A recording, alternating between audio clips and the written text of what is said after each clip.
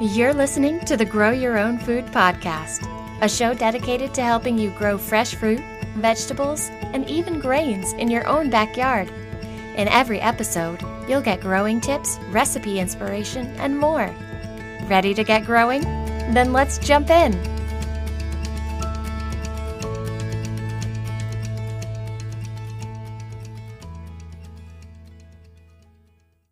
Hey everybody, welcome to episode 25 of the Grow Your Own Food podcast. I'm your host, Shauna Smith. Today we're going to be talking about mulch. I know it's not the sexiest of topics, or at least it doesn't sound like it anyway, but mulch is actually critical to your success in a vegetable garden. Oftentimes, honestly, in a flower garden or with shrubs as well. So I'm going to be talking to you a little bit about why it's so important, and then I'm also going to be talking about the different types of mulch that you can use and their pros and cons. But first, a word from today's sponsor. So let's talk about the benefits of mulching your garden, because it really is really important, and a lot of beginning gardeners, myself included when I was a beginning gardener, did not realize that I needed to mulch my garden. I didn't understand how important it was. The benefits of mulching your garden, the jobs of mulch are twofold. The first job is to suppress weeds. Weeds don't care really where they grow, and they don't really care much about their food. And because of that, they can rapidly take over a garden. And that's not great, because that means the weeds are going to be competing with your plants for the nutrients in the soil. That's why weeding and suppressing weeds is so important. So mulch can be a very good organic weapon in the war against weeds. Mulch also helps to keep your garden soil cool and moist. So plants don't like garden soil that gets really hot. They also, obviously, don't like garden soil that gets really dry. If you think of your garden soil like a damp sponge, and if you wanted it to dry, you would expose it to as much air or warmth and sunlight as possible, right? So the more you expose your garden soil to the air and sunlight, the faster it's going to dry out. By covering it with mulch, it helps keep the moisture from evaporating and blocks the sun's rays, keeping the soil nice and cool. Now, there are several different kinds of mulch, and honestly, deciding the best mulch for your garden can be tricky, especially when you don't know much about the topic. That is why we're talking about it today. Each kind of mulch has its own set of pros and cons, which I'm going to go over. And I've listed the most popular kinds of mulch here, and based on your needs and your soil, I hope that you'll be able to find the best mulch for your vegetable garden. So the first kind of mulch we're going to talk about is wood chips. The first pro of wood chips is that they're heavy, they're long-lasting, and contrary to belief, they don't increase your soil pH.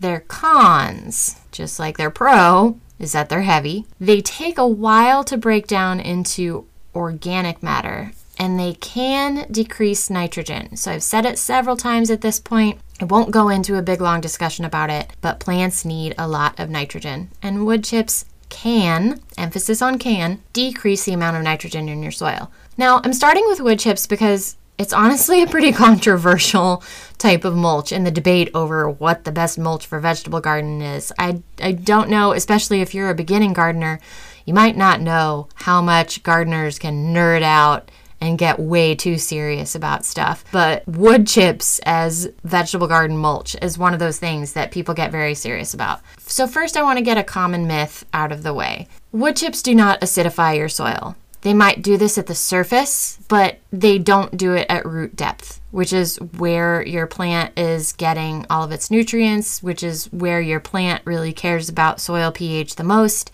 And once wood chips break down, they produce perfectly good, rich soil. A myth that's kind of halfway true would be about wood chips depleting the soil of nitrogen. It is true that wood chips deplete the soil of nitrogen on the surface. For whatever reason, as wood chips break down, they kind of use up some nitrogen for that purpose. But just like the acidity level of your soil, your plant's roots are going to be 6 to 8 inches underneath the surface, far below where all of that wood chips and, the exchange of nitrogen and everything is taking place. So overall, yes, it does kind of reduce the amount of available nitrogen in the soil, but not down where your plants are taking it up. So it's not going to probably make a noticeable difference for your plants.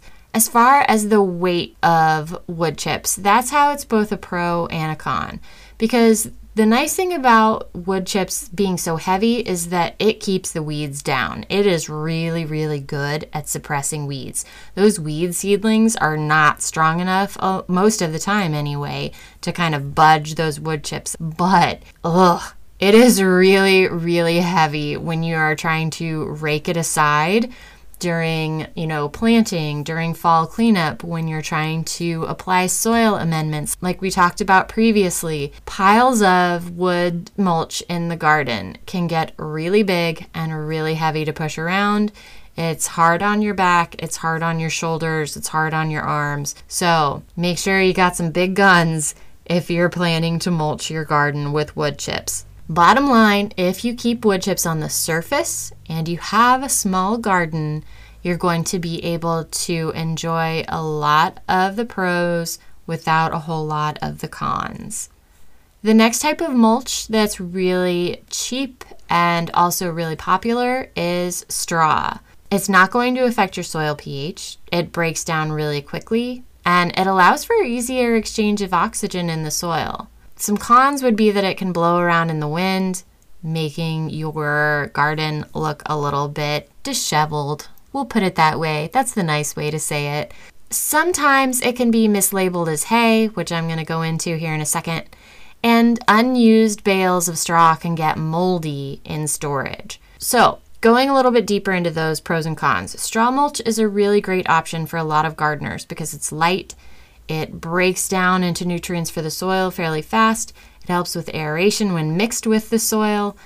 Unfortunately, a lot of places mistakenly sell straw when they're really selling hay. So, what's the difference between hay and straw? I bet you didn't know there was a difference. I honestly didn't either until I started using it as mulch. Straw is just the stalk of a cereal grain or grass. So, it is like a straw, basically, like literally like a drinking straw. It's hollow on the inside, it's light, it's easy to kind of snap in half. Hay includes both that stalk and the seeds, and that's not great. I have gotten some bales of straw, spread it out in my garden, and then I get all of these seeds germinating and popping up all over the place. And sometimes it's stuff that you will be really not happy to see in your garden. Sometimes it can be cereal grains that are perfectly harmless, things like barley, things that are really, really easy to just pull up by the roots. And honestly, that is going to feed your soil, but it's a pain in the butt to keep, pulling those things up out of the soil constantly. Also, straw can kind of get blown around a bit until it gets tamped down by the rain and the snow and things like that. So what I like to do when I add fresh mulch, especially in the fall to help protect the soil from leaching too many nutrients out of it over the winter, is I'll put down new straw mulch and I'll put chicken wire down on top of it to help kind of hold it down.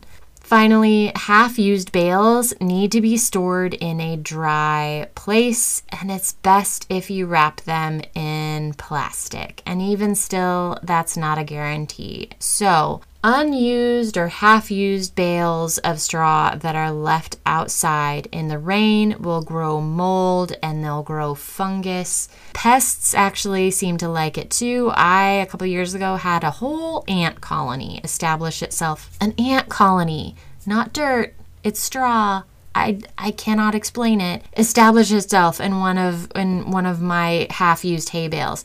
Mice and other rodents also love it for its insulating properties in winter. So if you cover it in plastic, whether you leave it inside or outside, pests might still find their way in. It's a little bit better if you can somehow keep it up off of the floor and wrap it in plastic. But that is a little bit of a pain to go through all of that to be able to keep half a bale of unused straw.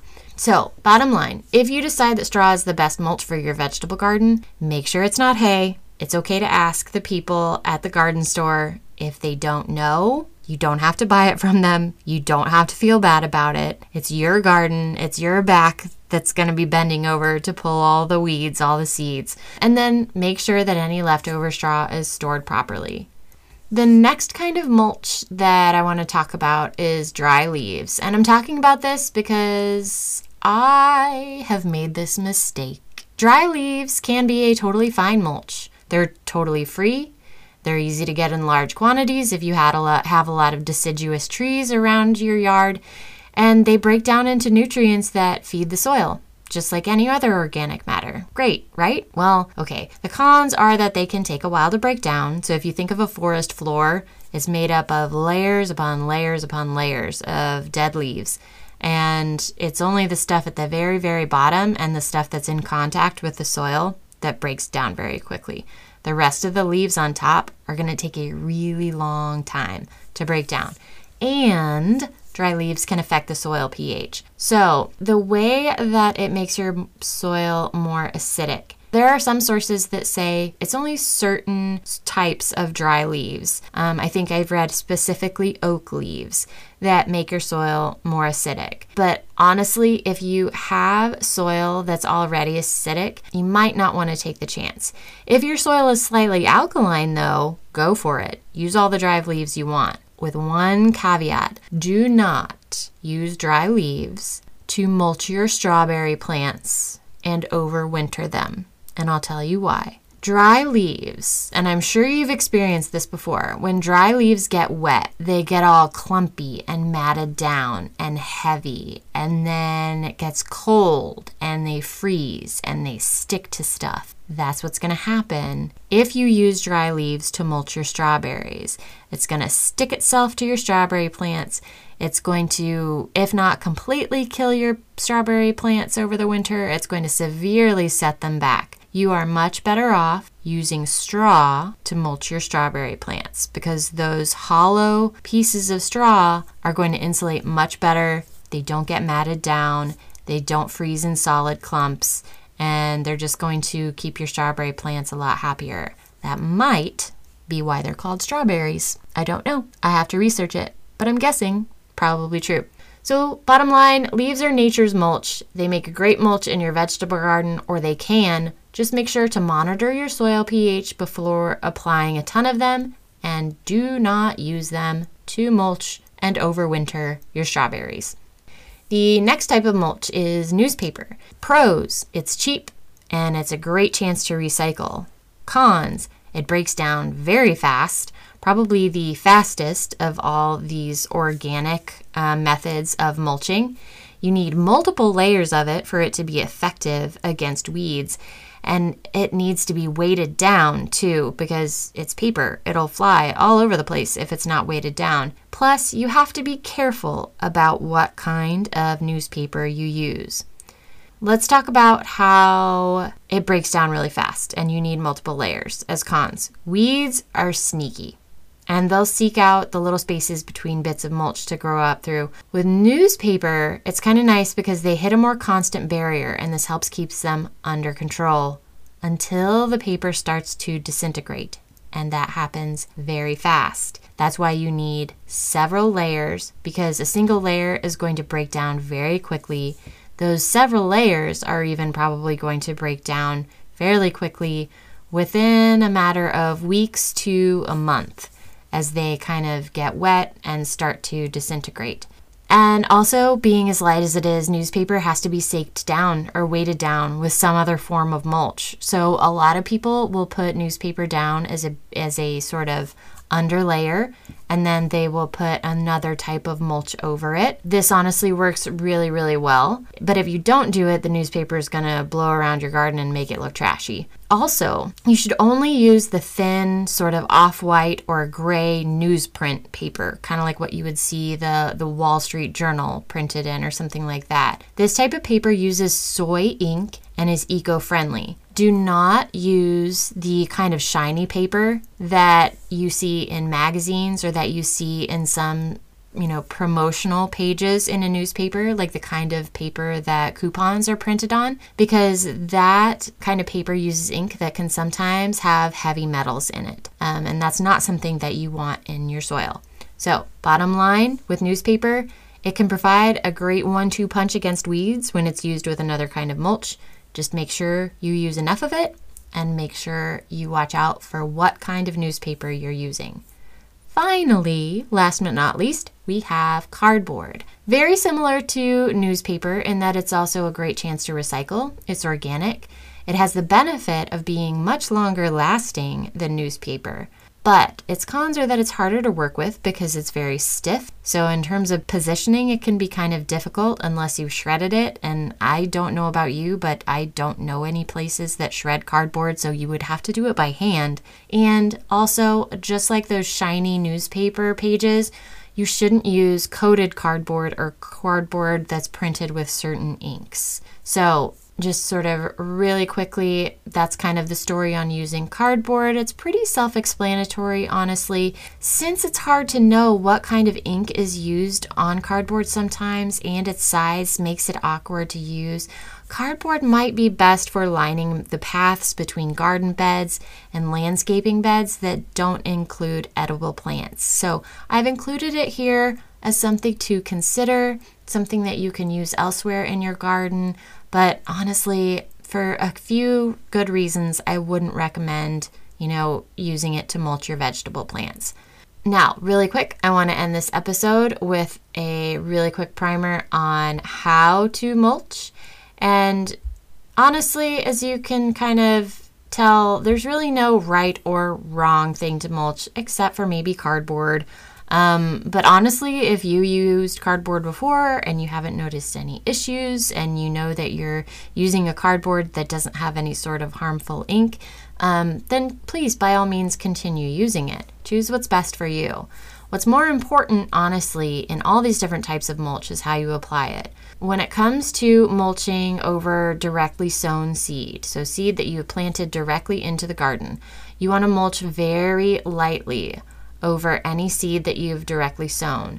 And I would honestly not use newspaper or cardboard over directly sown seed because it's going to be far too heavy for those germinated seedlings to pop up through. Once those seedlings have grown a bit bigger, you can mulch a lot heavier. You can use newspaper, you can use cardboard around it. 2, avoid mulching all the way up to the stem of the plant. Try for about an inch wide ring around the stem. Some plants don't like mulch to kind of like be touching their stems. Honestly, it might just be like a self-preservation thing. I haven't really read any research about why that is, but it's also going to help create kind of a little well for water when it rains or when you water the garden. It's going to create a well for that, water to kind of drip off and run down into that ring that's right around the stem. No matter what you think is the best mulch for vegetable gardens, and again, everybody believes differently, know that it will break down. You will likely need to add more mulch throughout the growing season. You'll definitely need to add new mulch at least once a year. So either make sure you have extra on hand or make sure it's readily available at a local store or a local garden center. By next year, you should see that the underlayer of your mulch is broken down quite a lot into good, usable organic matter. You might have some large chunks left if you're using things like wood chips, and that's totally fine. Like I said, it will eventually break down. You can reuse whatever hasn't broken down again, but you're probably going to have to add more. It might feel like a never-ending chore, sort of like weeding, but like I said at the very beginning of the episode, it goes a long way to keeping your plants happy and healthy. That is it for today's episode. I know that was a lot of information. If you have any questions, feel free to leave me a voice message at anchor.fm/growyourownfood. If not, thank you so very much for listening. Tell somebody about the podcast, why don't you? And I will see you guys in the next episode. Thanks for listening to the Grow Your Own Food podcast. Visit beeandbasil.com for helpful how-to articles, images, and recipes.